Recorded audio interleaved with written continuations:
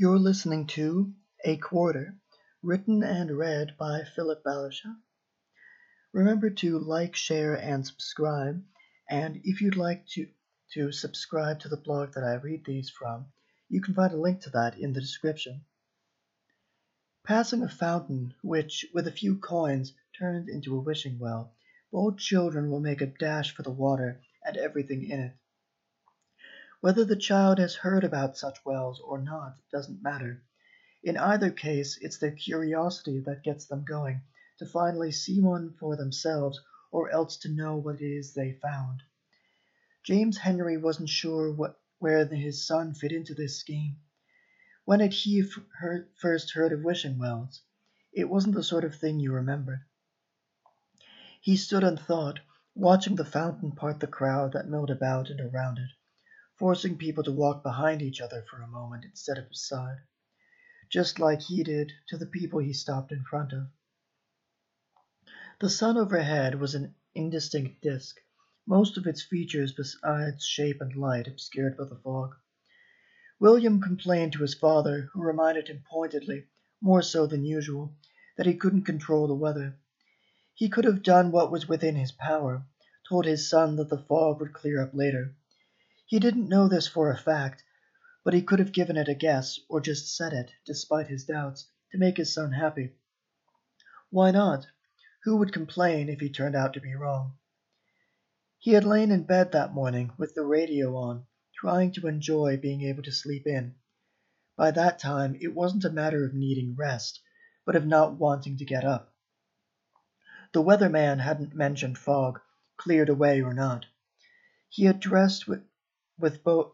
James had dressed with both sun and rain in mind.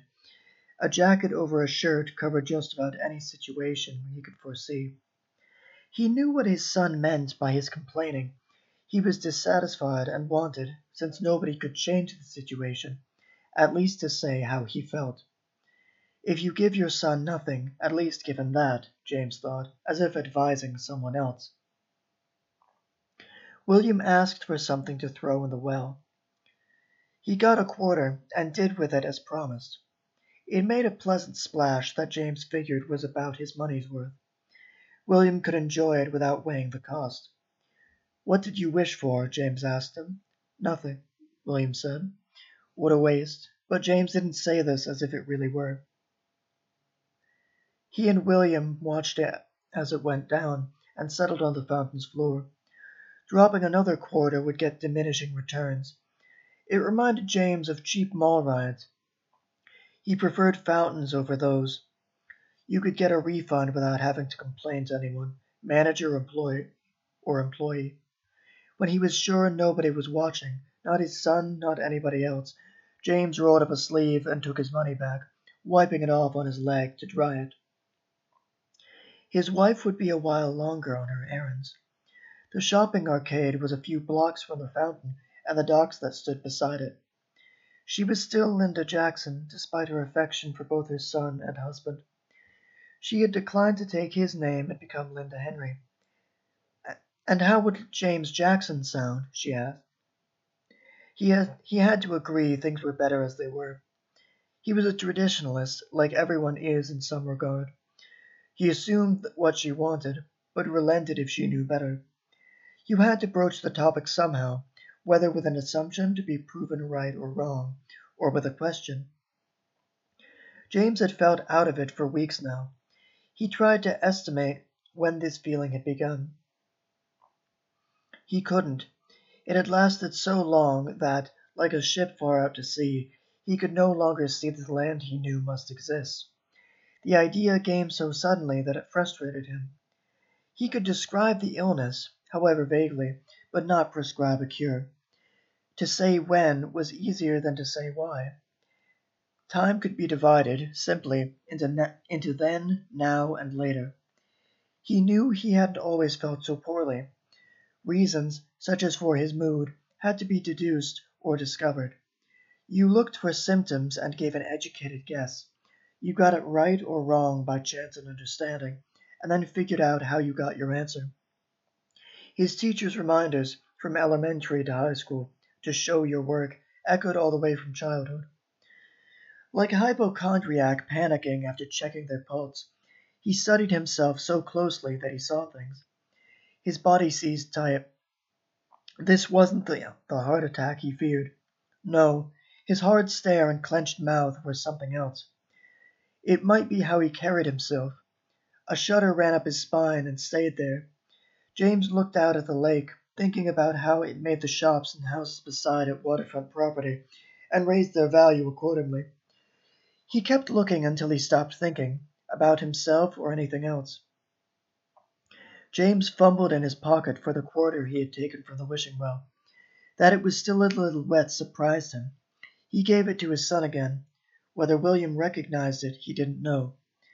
William said thank you as he'd been taught, but did that as was his habit after his father said you're welcome to remind him. Wish properly, James commanded. There was enough of a humorous glint in his eyes that a boy as young as William, perceptive but untrained in these things, could see it. William dropped the coin into the lake. James wanted to know what his wish was. For it to fall, William said, looking up and laughing at his father. James made a smile. He held it for as long as was appropriate. He was no closer to knowing what was wrong with him, why he felt out of it and what he was out of. He hoped that someday, maybe even tomorrow, he'd be able to say it was in the past, whatever it was. Not worth thinking about, this phantom sickness.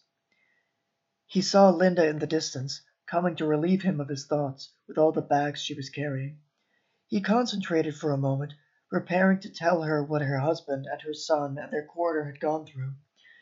William helped share this burden of explaining. He did more than his part, though his father kept some details, like that of the twice given quarter, to himself for later. Whether his son knew or not, James acted like he didn't. The advantages of sharing a bed with his wife, as he saw them, included being able to talk to her without having to single her out for conversation. If everyone in the family had their own separate room like William did, James would have needed to knock on her door and explain the purpose of his visit, rather than getting into it right away, as he did that evening. Something's wrong with me, he said. I'm tense. I can feel it, but I can't explain it. What is it? She asked. James knew her question came automatically, so he repeated himself without irritation. That's just it. I don't know.